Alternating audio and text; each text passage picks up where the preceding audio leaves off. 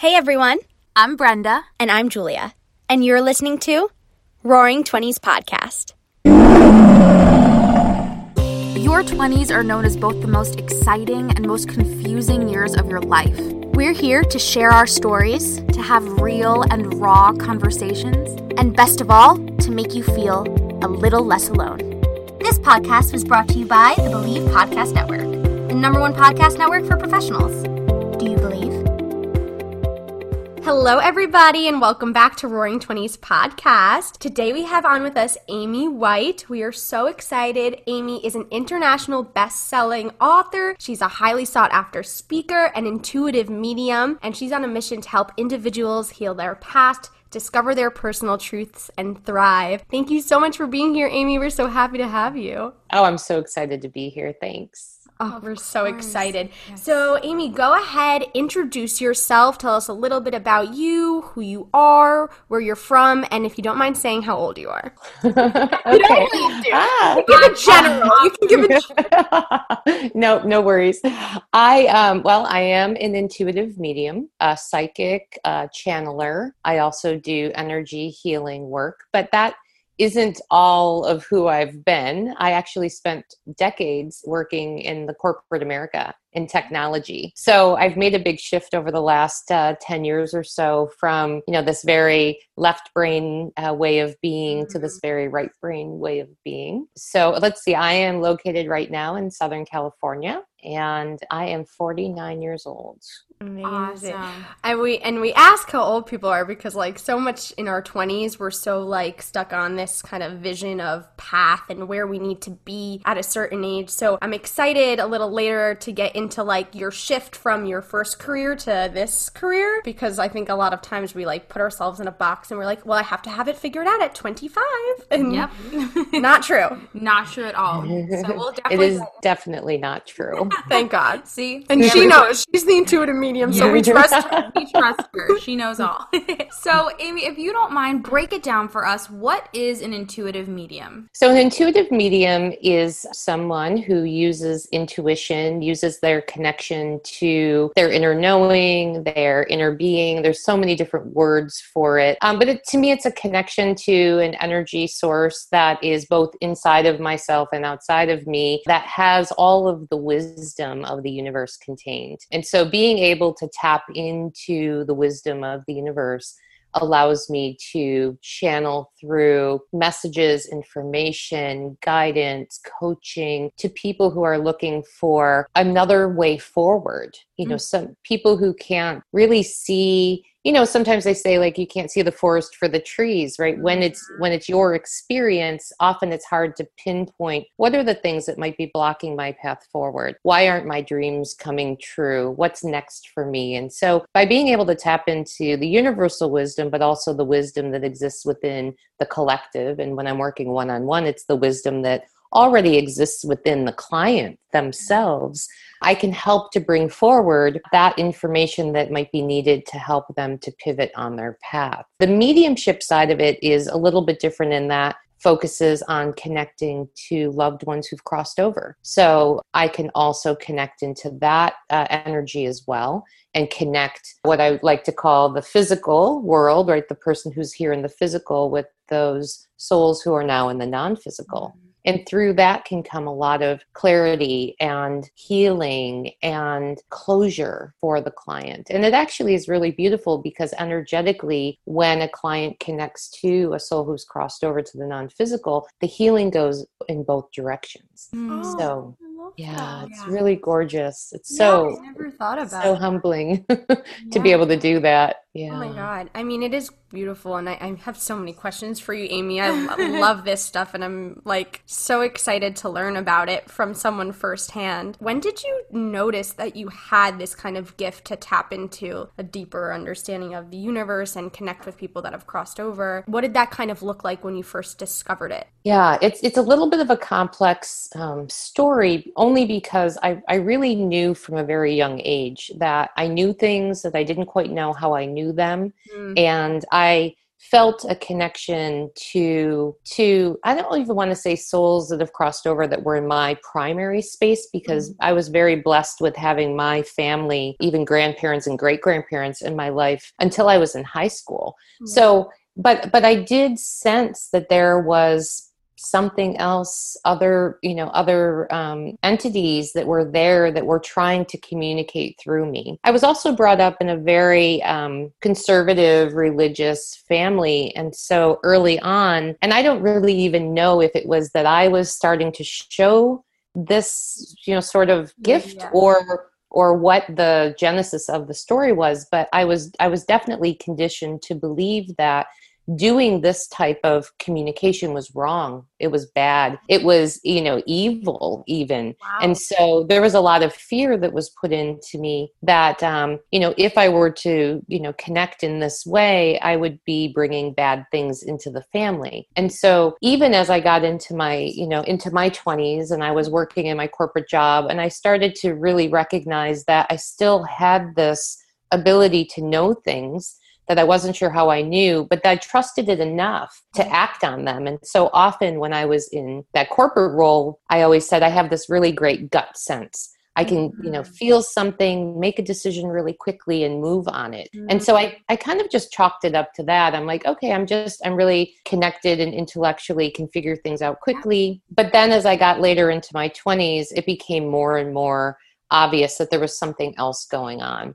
But I really resisted it. As I was saying, the stories I was told as a child created this big block for me to want to move into that type of work. But then two really pivotal things happened for me. The first was that I started a side hustle while I was working my corporate job doing coaching. And I found that I loved to work one-on-one with people, to help them to sort through whatever they were going through, mostly for purposes of like, how do I get to the next level of my career, or how do I start my own business, or, those types of things. But I realized that I knew things about the clients that I didn't know how I knew, but that I could use that information to direct the coaching. And so it really made the whole process interesting and really cool. And the clients were always like, well, how did you know that? I had a whatever death in my family when I was younger, and that actually created the story that I'm now telling myself that's stopping me from,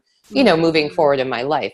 So it was really a time that I came face to face with it. And then it actually then started to unfold over years, because I was having to come into, better alignment with, am I willing to risk the story that I've been telling myself about this being a bad thing with how I felt pulled or even called to doing more and more of that work. And then about 15 or 20 years ago now, my grandmother passed away, and we were very, very close. Yeah.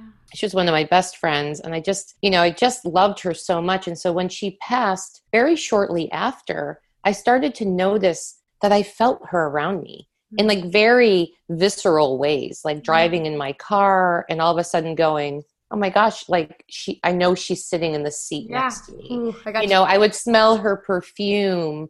I would hear her words in my head, but it felt so organic and natural and comfortable, and it wasn't scary. And I just think she was she crossed over, and then she was like, okay, it's time. I'm opening the door. You can't keep it shut anymore. She was a huge catalyst for it. Wow. And so as I became more and more comfortable with the communication that I had with her, I noticed that in my coaching sessions, loved ones who were in non-physical would start to show up in those sessions as well.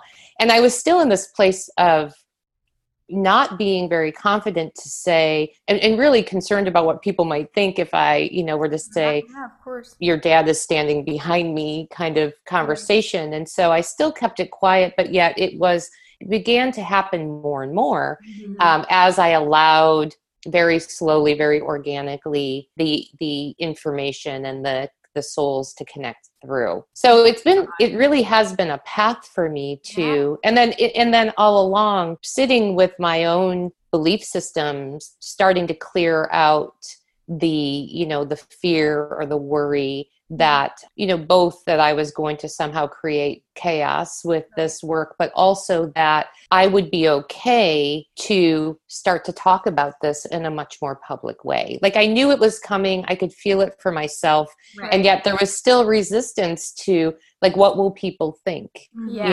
And I was always with worried. Everything. I know. We stop ourselves so much. Exactly. Yeah, it can be a really hard thought to deal with, and especially I'm sure in your space, although this is something we absolutely believe in and support and think is so powerful and are continuously excited to learn more and more. I'm sure that some people do often meet you with resistance. So how do you I guess my first question is, being that you felt that type of resistance prior to this with people in your family, who was the first person you told about your gifts? Oh, that's a great question. The first person that I told actually was a coaching client of mine, and she had been a long-term client. And so as my coaching practice started to grow after I left my corporate job, I started my coaching business, and I started to pull tarot cards before every coaching session, really just for me to get, I always ask the, source or the universe to give me a baseline of where the person was as they were coming into a session with me, so that I could know where to start. If you've ever done any kind of coaching or therapy, it's often like you spend the first few minutes talking over everything that, you've already talked about. And I wanted to kind of cut to the chase. Yeah. So, that's I would way to get into it. Right. And I would be able to lead the conversation with that. Here's where I'd like to start the session today. And it was always spot on. Yeah. And each time that I did it and the client responded positively, then it validated, okay, again, I'm growing my confidence as I'm doing this work. So at the end of a session with one of my clients, I said, by the way, I pulled tarot cards for you ahead of the session. And she was like, well, what did they say? And so I did like a little 5-6 minute, download of what the reading was from the tarot cards. And she said to me, and these are the most pivotal words I've ever heard in all of my life, well, why aren't you doing this work? Wow. And I was like, yeah. You're like, you're right. You got me. I have to be doing that. Well, we were talking to someone recently, and she was saying, like, we asked her about, advice for someone in their 20s who hasn't really found their passion yet. And she's like, listen to what people are telling you you're good at. Like, just listen to what they're telling you that you're good at. And if it's like communication, you can find something in that way. Or if you're, really good at helping people with their confidence, you can find something in that way. And it's like so interesting that the people around us and the universe oftentimes is telling us, it's just, are we ready to listen? Yeah. Exactly. And I remember thinking the answer to my question, to the question in my head was, well, because I'm scared, and then of course that awareness opened everything up for me. Yeah. And in a very short period of time, I started to talk more and more about doing intuitive coaching, and people started showing up faster than I even had imagined, because, the combination of like intuition and coaching really was intriguing to people. Oh yeah. And they go hand in hand. And I feel like it's like, why wouldn't you, if someone has an extra skill, like, why wouldn't you want to get that? If you can help me faster, like, I'll sign up for that. Exactly. I have a couple questions kind of based on everything that we just talked about. When going back a little bit more to like the beings that have crossed over. Yeah. I know you said for your grandmother, you felt her. How do you usually get those messages from that people? Is it just a feeling? Do you ever see anything? I'm so curious. Yeah. So it's actually, there's two different ways. And generally when I'm not in a session, and I guess I'll just say here that when I decided to do mediumship as a professional aspect of my role, I signed a contract sort of with Source. And I said, if I'm going to do this work, I want to be able to do it in a way that I'm not walking around the planet and everybody's dead people are coming up to me or right. Next. And because I said, I don't want to live my life that way. Yeah. And so when I call like my people. So when my loved ones who've crossed over visit, I actually first sense them like a breeze. Like it feels like a breeze passing through me. And then it gives me the like, oh, and then I immediately know who it is. And it just in my head, like it just pops in. I don't normally see them, though. There are times in readings where I've seen, I would say it's more in my mind's eye than in like somebody standing there, but I can I can see them in my mind to the point where I can describe what they look like. Yeah. Or what they look like, at certain ages of their life. So whatever the soul wants to show me and how they want to validate themselves. Sometimes souls don't mind the contract, and I will be somewhere and all of a sudden have the breeze feeling and then go, okay, I know someone's here. And then if I choose to do a little bit more connecting in to find out who they are, I can do that. And sometimes I do and sometimes I don't. Yeah. That's so interesting. I was going to ask you about that, like if there was a kind of, for lack of a better words, like on-off switch. Yeah, I was going to ask you that word. Because I can imagine, I mean, I'm like an empath, and that's like the hardest thing ever. So I can only imagine like that gift, like being very hard to bear sometimes if you're not ready to take it on. Exactly. And it can, and especially being an empath, and for me, a recovering overgiver, that, there was a part of me, right. Hey, there was a part of me at one time that would have felt some kind of responsibility or obligation to handle every soul that comes through. And I actually, when I first started it, I set up, and it's going to sound funny, but it works so great for me, is I set up a waiting room. And, so there's this waiting room that souls who want to come through, that I'm not doing a session with a client, they can go into the waiting room. And then if I choose, I could go and select a soul to do some work with. I generally don't, I'll be honest. I don't usually go to the waiting room, but it gives me that, again, that boundary and that separation. Yes, definitely. So it's really helpful. And oftentimes too, usually when, I'll say the soul doesn't mind the boundary, is when I'm speaking to someone, and usually someone that I've met, a stranger, somebody at a coffee shop or in an Uber, and they start to talk to me about somebody in their life who's passed away. And then immediately that soul shows up. Wow. So, and again, but it's because of the boundary, I get to choose whether I'm going to deliver a message through in that moment, or just say, nope, I'm not the right channel for this conversation. Definitely. And I've done both. You would be maybe not surprised how many Uber drivers have had readings. You're too kind.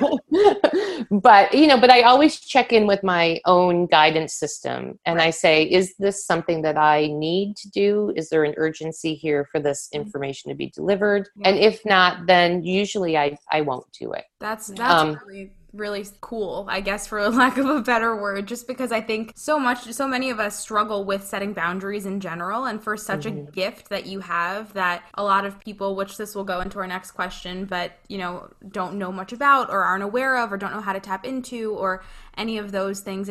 I think it's really powerful that you've set those boundaries for yourself, because that's a lot of work.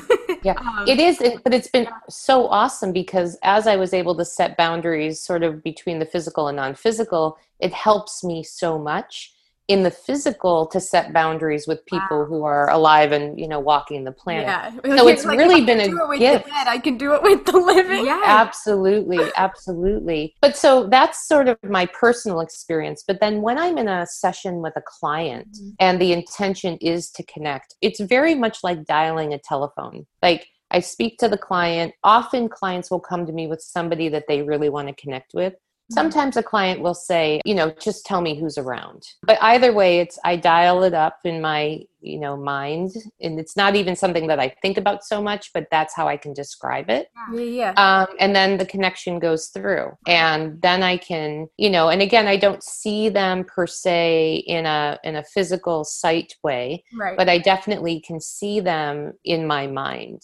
And so that's really how then the mediumship session will go, with a direct connection to the person or people. Sometimes it's more than one that the client wants to connect with. Wow, that's so interesting. It's so interesting. I feel like I could I know, I have so many questions. I'm not even going off of No, ask your question. Amy, I'm curious, what would you say to someone, and again, we totally believe in this and are so deeply curious, but what would you say to someone who is resistant, like doesn't fully get it, you know, all that stuff? What would you say to them to kind of help show them what this is? Yeah, that's another great question, because even from the very beginning, I felt very strongly that it's not my job to convince somebody of this work. Yeah. And so when people meet it with skepticism, I'm like, cool, that's okay. Yeah. You know, you don't have to be in the same belief that I'm in, and you know, it doesn't make you wrong and me right, or me wrong and you right. It's just where you are, and that's cool. And then you can still be around me as the physical person that I am, right, in my human experience, or not, and that's okay too. Yeah. Very rarely do I get clients that show up that way, because when someone's booking a session, they're paying for it, they're at least, you know, 85% on the belief, you know, of this being something that's actually real and tangible than not. I've had it, you know, I have had some internet trolls over the years. Who hasn't? Right. You know, it's funny. The first time I was like, oh my God, I made it. You know, I have a troll. But, you know, I actually don't respond most of the time, or I'll just say, thank you so much for, you know, sharing your opinion with me. And, you know, it's valid. It's valid. What you believe is valid. I don't need to convince anybody to believe anything that they don't. It's just not what my calling is. You know, it may be different for others, and that's okay too. Like, it's so amazing to be able to have be empowered to make the choice how you want to go and go along with it. And for me, pushing against anybody who doesn't believe in the work is a waste of my energy that I would rather be spending in other ways. Yeah, definitely. Wow, that's so cool. This might be a silly question, but if I don't say now, I'm going to forget it. When someone comes into a session with you, and let's say they have this idea of someone that they want to speak with, or to hear from, or for you to connect with, like, do they have that choice? Or, like, does that ever not work? I don't know if I'm making sense. Yeah, it always works. In my sessions, I've never had a case where we haven't been able to connect. Wow. Though sometimes the soul isn't ready to share certain bits of information. That's kind of what I was wondering. That's and it's really important too to be clear on that. You know, I don't have a crystal ball, and I don't read minds, and so I'm only allowed access to the information that I'm allowed access to. Right. And just as I have a boundary, souls have boundaries too. And so, you know, very often when I do readings around people who've crossed over from suicide, there are things that they don't want to share. And I can't make them. There's been a couple of times where souls have showed up and been pretty quiet. And then there's been other times where a soul will show up and bring somebody else with them. Wow. So, for example, a child or a young person who's crossed over might actually bring a grandmother through. And the grandmother's the one that wants to have the conversation. Yeah. I also had one time, and this was a death by suicide, and there was addiction and there were some other things going on with the person who had crossed over when they were in the physical, that they sent an intermediary. And so they actually had, if you could picture like a runner. Yeah. Right. And so we would ask the question, and then this other soul would show up and bring the message back, and then this other soul. But yet I could still, this was the brother of a client, and I could still sense that he was there. I could see him, but he was like in the background. And so sometimes that happens. Yeah. I would say very often, and it's usually the clients, and I love every client that comes to me, and everything that they want is valid. But when they'll come and say, well, just tell me who's around me. And then souls show up that are very surprising sometimes. I did a reading with somebody who's a female showed up, and she was young, you know, like high school age. And I was saying to this client, like, she's blonde and, and she's this, and her personality I can describe. And the client sat for a few minutes, and then she was like, I know exactly who that is. It was a girl she had gone to high school with. Wow. Who passed away in high school, like a accident of some kind. And then my client said, you know that I add her in my prayers every night. Right. And so, of course, the soul, but, at first she was like, I don't know who this is or why. And then, like, as the dots started to connect, she was like, oh, of course, and it wasn't anyone that she had come into the session hoping or thinking that she might hear from. Yeah. And often the how do I say, the loudest soul or the biggest energy is the one that comes through. So even if the client really wanted to speak to her grandmother, if she doesn't specifically say, I want to connect to my grandmother, the larger soul energy that's present is going to be the one that I connect with first. It's for whatever reason, that's how it works with me.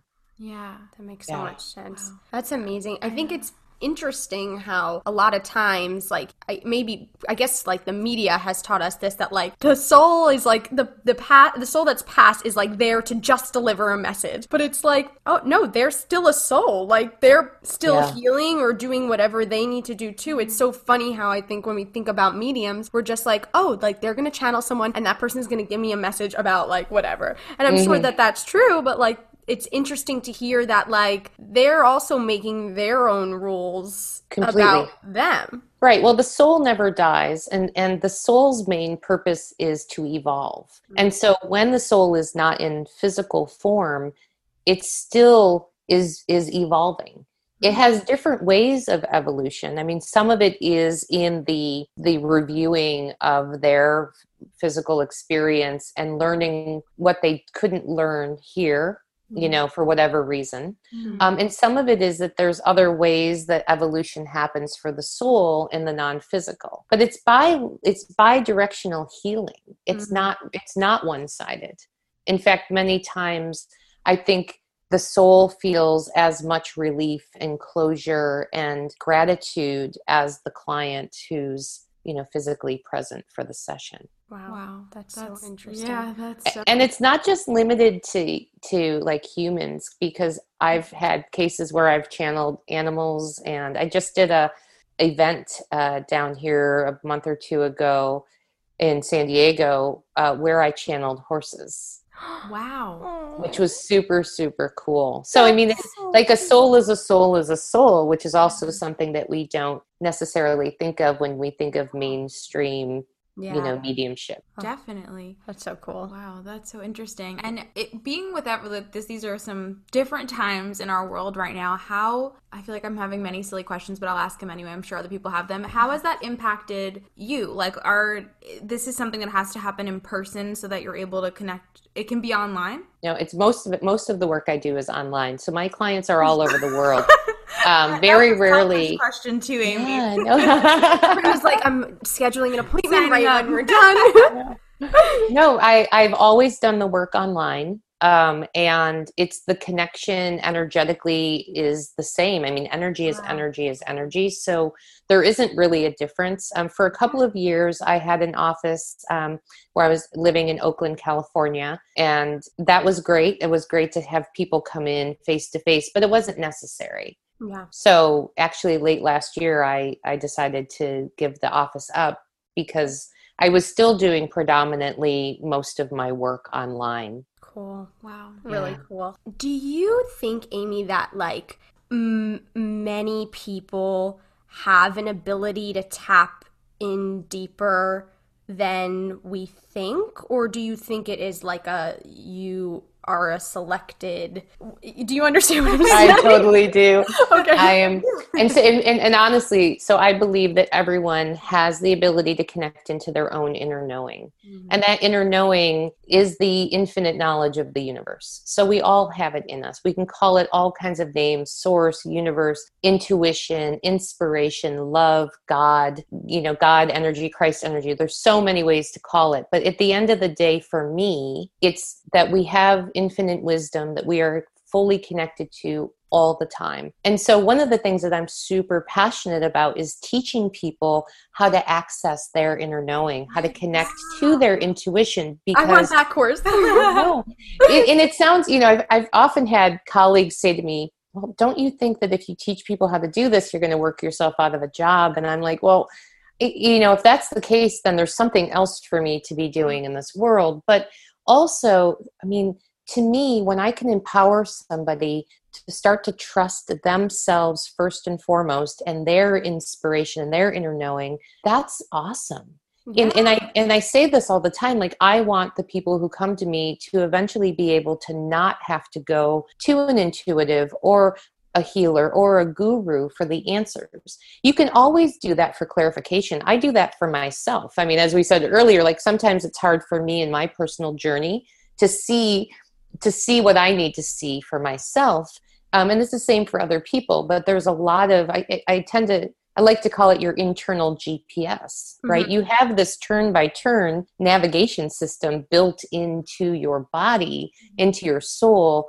I want to teach people how to use that. And so that we're not so readily giving away our power to so-called experts and gurus and teachers, but that we can use that as a way of validating what we already are thinking and feeling and sensing. Yeah. I think the thing about that probably is the hardest is like trusting your gut and not questioning it, because I think we're so conditioned to question that gut feeling. And like, how do you know when it is a gut feeling and how do you know when it's not? Like, I don't know. Right. Yeah, I actually teach a process in my intuition class that uses the body as the antenna, as the indicator, and it's very simply telling yourself a lie and seeing how it sits in your body, and telling yourself a truth and seeing where it shows up in your body. So for example, and that, that whole gut sense thing is so on point, because I know for me, when I tell myself a lie or an untruth in this practice, I feel my gut immediately tighten, up. I also have this very interesting thing where my tongue buzzes. And so, but you start to learn, and then on the flip side, when I'm practicing the truth, telling myself a truth, I feel my shoulders relax. I feel, my body come into contact with whatever I'm sitting on. And so as you practice and you start to learn, then you can start to more and more, and it's a practice. It's not just a switch flip. Right. You can start to more and more tune into your body and let your body help you to discern, is this my thinking mind making something up because I really desire this outcome? Or is it my heart mind, my soul, giving me information about what's in the highest good for me? Yeah. Wow. That's so powerful. I love that. I want to do that. I know. I think you should, honestly. I think I should. We'll sign up for separate things. Amy, what can someone expect from working with you one-on-one? Like, what can they expect if they walk into a room, or if they sign on to Zoom or wherever it is that they would do, this is the one-on-one intuitive medium aspect of things. What can they expect? Like, how would it go? Prepare themselves. Yeah, the truth telling. Yeah, how does that work? So, every session is really different. And, once I get through my first couple of minutes of kind of instructions and get to know the client a little bit and what they want from the session, what are they looking for from the session, I go into a channeling state, and I connect with a group of energy beings that call themselves the greater consciousness. And the greater consciousness, which helps me to access my own inner knowing, and it's sort of a co-creation of their guidance and my inner knowing connecting, and then tapping into the inner knowing of the client. I give them free reign, the greater consciousness, to share whatever information the client needs. So they deliver a message at the very beginning of every session that can be 10 minutes long or 20 minutes long or 40 minutes long. It really just depends. In that time, any question that was posed to me at the very beginning of the session gets answered. And then many, many, many questions that the client didn't even verbalize get answered. After that, if they're looking to connect into the mediumship aspect of the work that I do, then we will invite in the souls. We'll dial up the souls to to be part of the process. And even when I'm doing the mediumship work, I have this dual channel connection, both to the soul that we're wanting to speak with, but also to the greater consciousness, so that there's a lot of internal dialogue happening as I'm delivering the messages. And many times the greater consciousness will come through to spin what's happening in a way that not only the client is hearing the message that was delivered or the communication from their loved one, but also to help to position it so that they can also use that information in a way that allows them to move forward. So it's really powerful. And then usually there's time for additional questions and answers between, the client and myself, or the client and the soul who's crossed over, just depending on. But it's very, I never actually know what's going to happen once I get past the first 5 or 6 minutes of the call. That's amazing. Yeah. Me and Brenda, actually, switching veins to a little bit of something different that you do. I know you do energy healing as well. Me and Brenda just had an experience with an energy healer a couple weeks ago. It was amazing. But so how does that work? How is that different from the mediumship work that you do? Tell us a little bit about that.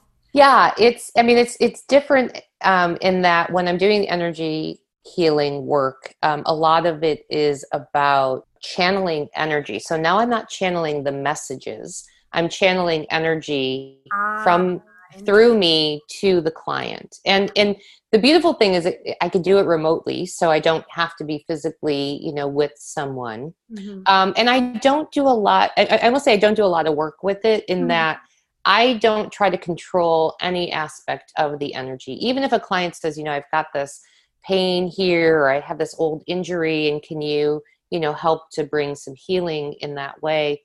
The energy has its own, intuition, its own knowledge. And so I'm just the conduit for the energy that comes through, and it does what it needs to do. Now, I'll also be getting information through from the greater consciousness and my own inner wisdom that says, focus the energy on this part of their system. So it could be from an energetic level in the chakra system. It could be physical, organ level. It could be skin level.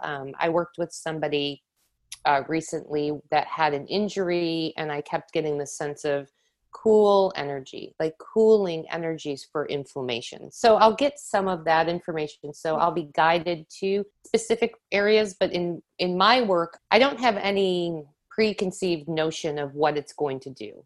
Right. They could say they have a pain in their leg, and I could be directed to work on their heart chakra. Yeah. And so that's often the way that it will go. I'm Reiki master teacher certified. So I started my entree into energy healing was through Reiki. And I use the concepts of Reiki loosely in the energy healing, but it's just much more than that. Yeah. Yeah. That's so interesting. I have another question, of course. Have you ever, through the messages, this is going back because we have to keep circling back, have you ever had to deliver bad news? Is that a thing? How does that? Oh, good question, Brenda. Yeah, that's a great question too. You're right on. So I don't really believe in bad news. And I also, at least in the work that I do, I never get information that says don't get in the car on Tuesday at noon because you're going to get, there's going to be a problem. I don't portend the future in that way. And so even when I have to deliver a sensitive message, I'm given the words to say it in a way that's so full of compassion and understanding, in helping the client to see that they are seen and heard. And so it can be a hard message to deliver, but it can be done with such gentleness and kindness that it doesn't really come across that way. And most of it is when it's speaking to areas of their life where they're blocking themselves, and things that they may not even realize they're doing. But the way that I channel any of the different energies that come through me is that it comes in through feeling. There's some translation system that happens in me. I don't even think about it, and the words come out. And so they're not my words in that I don't sit and think, okay, how do I say this to somebody? The words just come through. Sometimes I'll actually ask for another way to say it. If the words that come through don't feel resonant for whatever reason. And so I'll actually stop the session and just let the client know, I'm just asking for a different way to say this that I think will resonate with you more. Wow. And so then they'll give me different ways to say it. But I'm not ever in that space of consciously trying to think about what to say and how to say it. Mm-hmm. Also, I very rarely remember most of the sessions. Oh, that's and so interesting. Yeah. So when I do, like, I'll do channeling calls in groups where I'll go back and watch the recording after, just because for me, it's almost like hearing it first time. Yeah. In the moments, in the moment, I can get the gist and the sense of what's being said.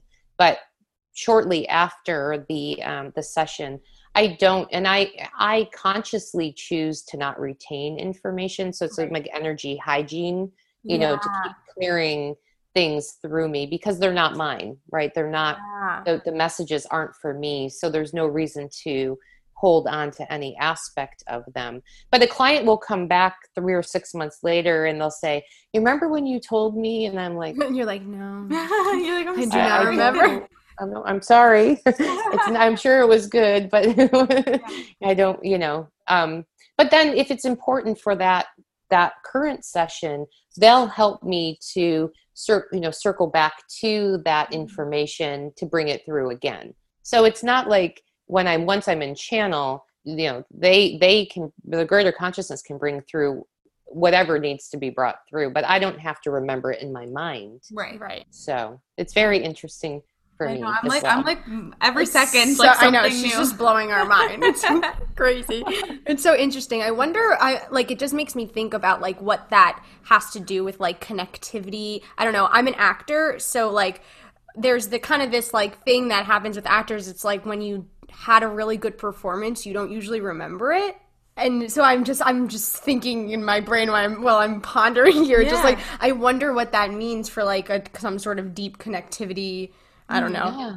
Well, I think you're connected into your, like, the true source of who you are. Yeah. And when you're acting in those times, it's coming from that place of being in so alignment with your source, with your truth, with your authenticity, that you don't have to remember it because it's happening in such an organic, connected way. Yeah, it's very interesting. Yeah, it's so cool. I completely understand. It's so cool. We're geeking out about Amy. We love her. We love her.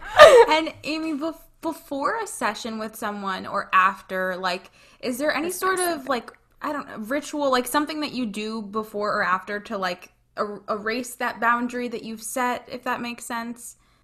So before, no. I don't, because the connection is so immediate for me. Yeah. I do try to sit, you know, just in quiet for a few minutes before a call. And I never book clients back to back, because I feel like I need time to really make sure that one person's energy is gone, so that I can be fully present for each client. At the end of the session, it's really funny. And a teacher taught me this years and years ago. A very quick disconnection process is I sit and just pick 5 things about me that are me. So I might sit after a call is over and say, cool. I have curly hair, I'm wearing blue, you know, my toenail polish is chipping, you know, I can hear my dog snoring in the next room, like whatever it is that's in that moment, cool. in that present right now. And it just connects me back into me. Yeah. And that's it. And they can be really, like, sometimes I just get really silly with it, but it, you know, it just is that demarcation point where the session's over. I'm back in my physical body as, you know, me and my physical journey, and then it's done. And if I don't think about the session, you know, within a half an hour, there is not much of the session that I'm going to recall. That's so interesting. Wow. Have you ever had any experiences that have stuck to you, even beyond like trying to clear them? Something that just like wouldn't let you go? Well, there's been a couple. So I have a little bit of my backstory is that in 2011, my son went through a very serious health crisis. Mm-hmm. And so it was a mental health crisis. And so there were several suicide attempts and hospitalization and a lot of very traumatic experience for the both of us. Mm-hmm. And so because I do a lot of work with clients who have had loved ones that die by suicide, those sessions tend to stick around a little bit longer. Mm-hmm. I think I have that kind of that mama soul connection, mm-hmm. you know, with these souls that have made a choice to leave the physical perhaps sooner than they planned, or, you know, in hindsight, sooner than they probably would have liked to. Mm-hmm. And it's very hard in my, you know, just in my humanness to not connect with the fact that could have very easily been my own child. And so to me, those are the ones that stick, but I don't carry them around with me, you know, as in like some baggage, mm-hmm. but I definitely have a heart connection, a deeper heart connection with both the client who's coming to have the reading and even almost more powerfully to the soul who I've connected with. Wow. Yeah. And our missions align so deeply with yours, with also wanting to, you know, end stigma with mental health, to really provide support to make people feel less alone. So I think that's so beautiful. And how has the journey with your son, and I know from what we've looked into, you've also mm-hmm. had an experience with mental health. How have those things kind of reflected in the work that you do now? Well, directly, because when I was going through the experience with my son, I didn't have a lot of firsthand experience with behavioral health or mental health before this. I started to do what I always do, which is look for the people who've gone through the experience and be able to like have a conversation with them and come together in community with them to help support me through the process. Yeah. And as I sat in these meeting rooms and in hospital facilities, and I looked around at all the parents and families that were there supporting their loved ones through mental health crisis, I wondered who they were talking to, how they were communicating about it. And what I found was they weren't.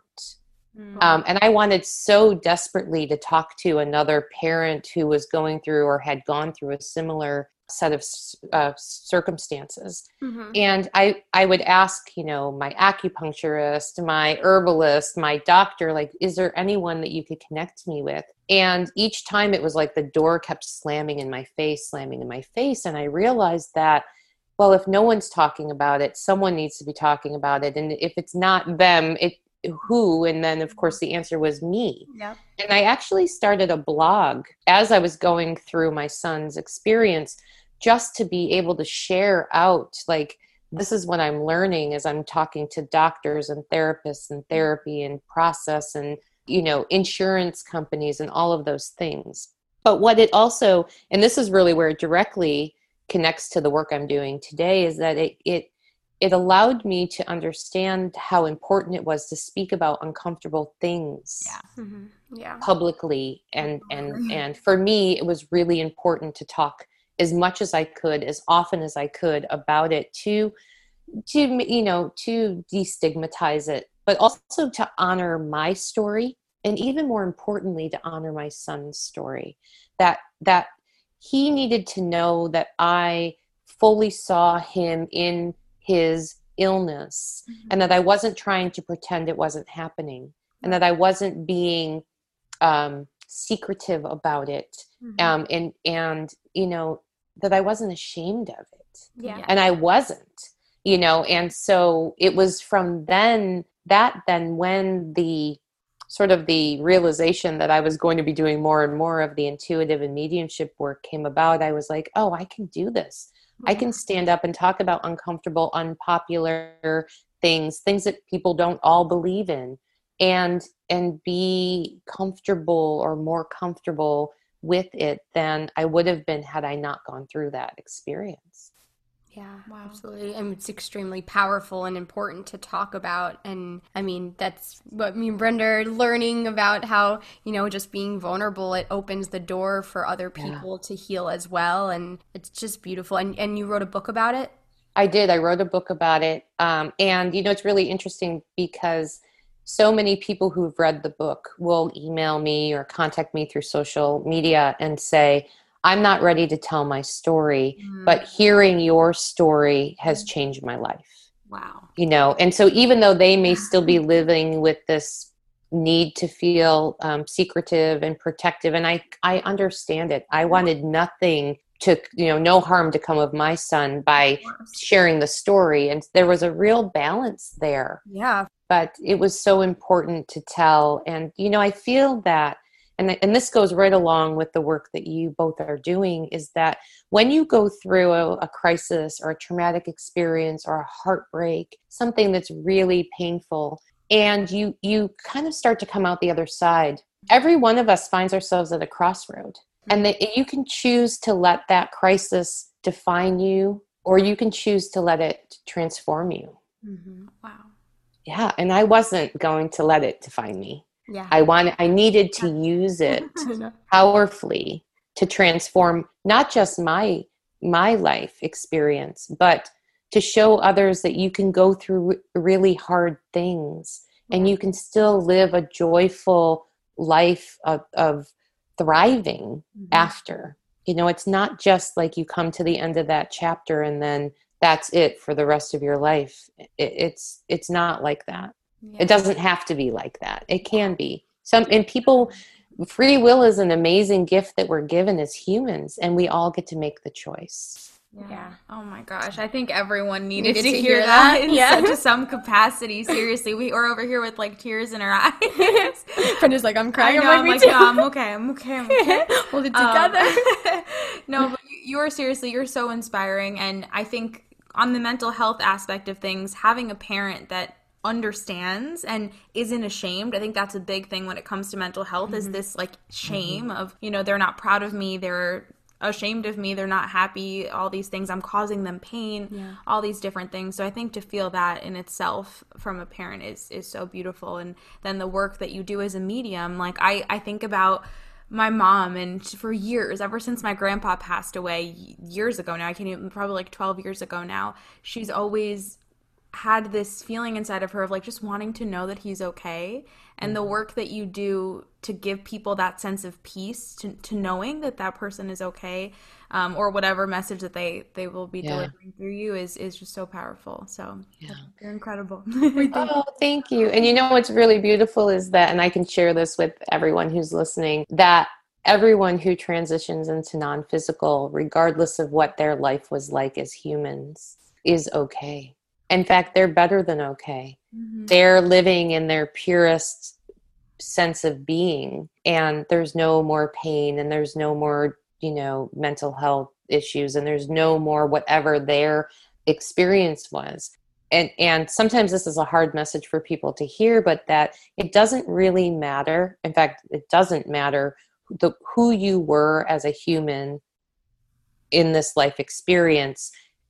All souls go into perfection. Yeah. Wow. All souls transition into perfection and are able and willing and wanting and hungry to continue their evolution. Oh my God. I'm sure people are thanking you for that message. So much. It's amazing. This has all been so incredible, Amy. On a little bit of a different note, we know you have another book as well that talks about your transition between your career into what you're doing now. And it's something that we're finding coming up so much for women in their 20s. Could you just tell us a little bit about that book and that experience? And if you have any advice for the listening to what the world is telling you in the respect of career and path. Yeah. Well, and I love that so much. The book was a collaboration with a number of women who had some kind of big life shift in their business. So leaving a corporate job and transitioning to their own business, or starting another business, or taking on a new venture. So it was really exciting to be part of that. For me, when I was in my 20s, I was climbing the corporate ladder in such a ferocious way. I really had my sights set on, lots of big things, and it was great. it was my passion and it was my purpose. And I was so aligned with it for so many years. I think the thing that I wish I had known when I was in my 20s was that most of us, many of us, will have more than one purpose. We'll have more than one passion. And we can choose to completely 180 at any time we want, regardless of what anyone else tells us. Mm-hmm. I climbed the corporate ladder and got to one of the highest rungs of the company. I was sitting at the executive table with the CEO of the company. I had millions and millions of dollars of budget and that I was responsible for, and people and suppliers and all the stuff. And I realized that I had been working a very long time to climb a ladder that was against the wrong wall.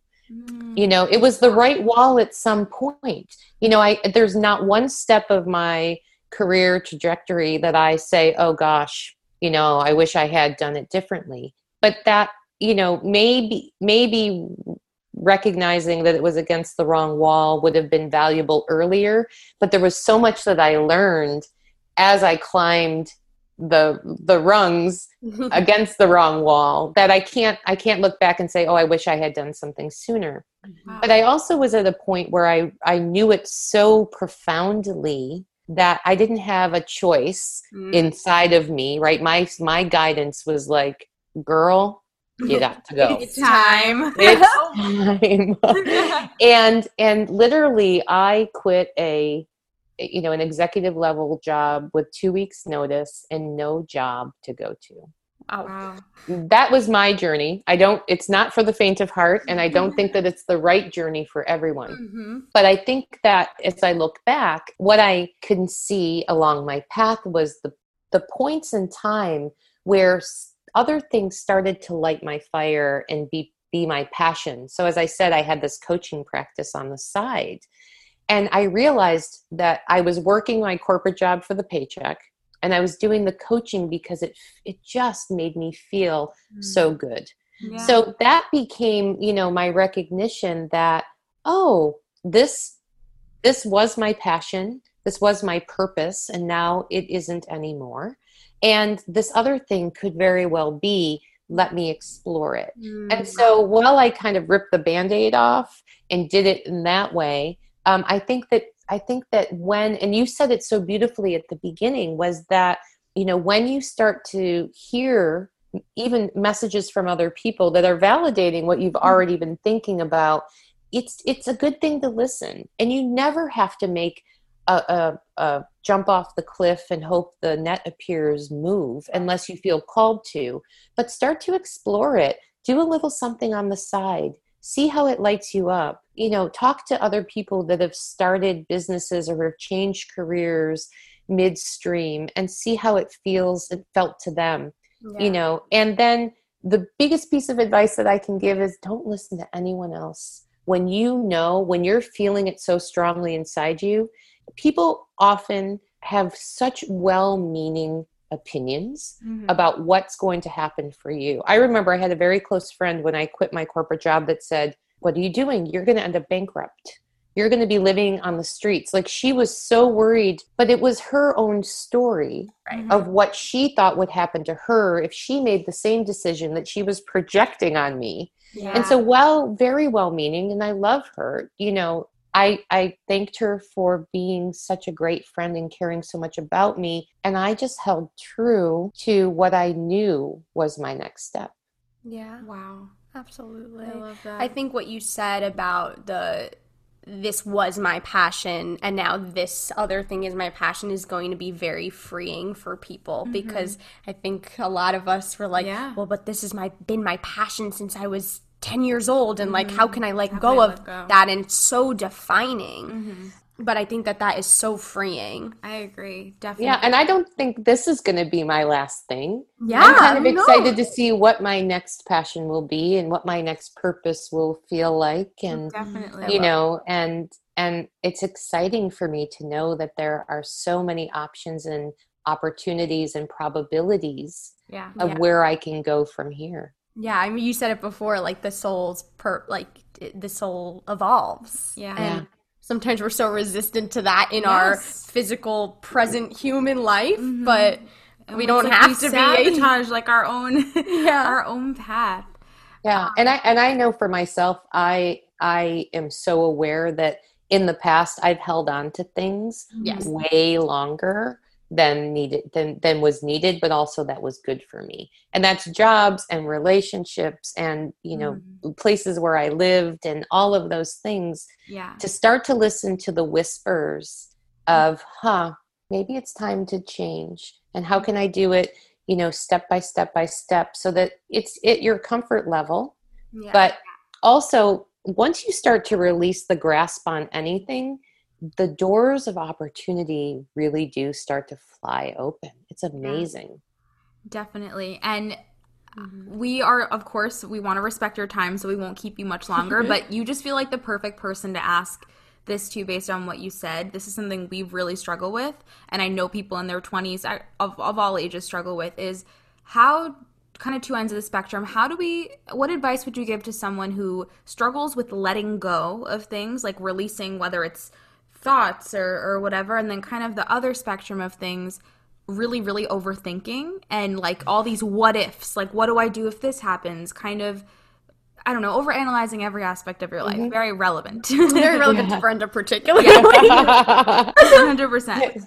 Well, I would say that one of the things that I've learned on my own life journey here is that you can let go of resistance a tiny eke at a time, like one little bit. But the key to letting go is to have the awareness that you're holding on. And so, like, once you see it, you can't unsee it. Or let go. You know, and so you can choose to ignore it, but then your soul is going to be like, knock, knock, knock, knock, knock, knock. You've been in this relationship too long. You've stayed in this, you know, place too long.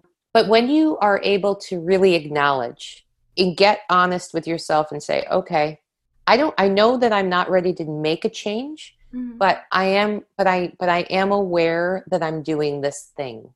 I am aware that I'm holding on to this whatever that's no longer serving me the way that it once was. And each time it comes up for you, it's almost this like mantra of I'm aware of this holding on, of this grasping. And as you do that, more awareness comes, and it can be a really slow unfolding process. As I said, none of us have to make a leap. You know, it's often, and the overthinking is a great question as well, because for me, it was more like, I know I need to change this, so I'm just going to jump, you know, and often then it created a lot of like, but what if this happens? And what if that happens? And so to answer that sort of that side of the question, it's almost the same thing as what I was just sharing about the grasping. It's the awareness that you're trying to figure something out in your head that is only creating rumination, and it's blocking any kind of forward motion that can come in. And so having, again, that awareness of, oh, I'm doing it, and not in a beat yourself up because you're a bad person, because you're overthinking. I mean, likely you were conditioned from a very young age to look at every angle and every avenue and every choice, and, you know, that you maybe even feel like you can't make a bad choice because there's something like you're just not allowing you're not allowed to make a wrong choice. And so by just acknowledging that, you know, that this is a belief that you hold that's popping up and creating this ruminating, that creates space for you to be like, but what if I don't worry about this for just a second, just a minute, just 3 minutes? I mean, you can literally build it from like one moment at a time. Until you start to realize that, you know, when I don't worry about this thing happening or worry that I'm making the wrong decision, I actually feel more relaxed and I get more inspiration of where I want to go and how I want things to unfold. Thank you so much. That's so helpful. I found incredibly that I have such a high level of self-awareness, and it's been so beneficial to me, but it's gotten to a point where sometimes it's like detrimental, because I know logically I have the capacity to make my life however I want it to be. So it has like caused me to think, oh, well, should this change? Should this change? And, that's not always productive too. So my goal has been, especially after we start our energy healer, to get out of my head and live my life. So thank you. Yeah, that's awesome. I had to ask. Amy, you have given so many wonderful pieces of advice, but I want to ask if you could tell 20-year-old Amy one thing, what would you tell her? I would tell her that it's all going to be okay and amazing. Oh, amazing. Yes. Amazing. Oh, I love that. I love it. And Amy, our last question for you is where can people find you and your content? Where can they connect with you if they would like to work with you? Yeah, great. I am on Instagram at MZ Amy White, Ms. Amy White. I'm also on Facebook at Amy White Medium. My website is amywhite.co. And on there is blogs I've written and information about the courses I teach and the events and different offerings that I have. That's the best way to get in touch with me, though I answer all DMs through social as well, so people can reach out. Amazing. Awesome. Amy, thank you so much. Thank you for sharing your gift with us and answering all our questions. Everything. Oh my gosh. We absolutely you are so welcome. This. Oh, I loved it the too. best time. Thank you. Thank you so much. Thank you. Goodbye, everybody. Bye, everyone. Enjoy. Thanks for listening to Roaring Twenties podcast. Be sure to rate and review wherever you get your podcasts, and please subscribe. You're never alone. Our pride sticks together. Tune in every Monday and Thursday for new episodes of Roaring Twenties podcast. You get to start your week with us and end your week with us. With love, Brenda and Julia.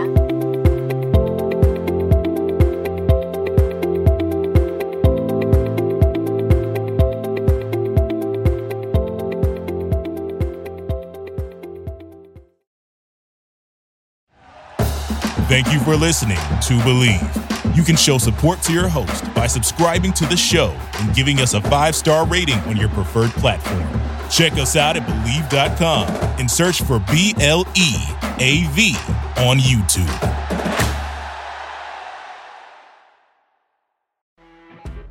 You know when you're listening to a true crime story that has an unbelievable plot twist that makes you stop in your tracks?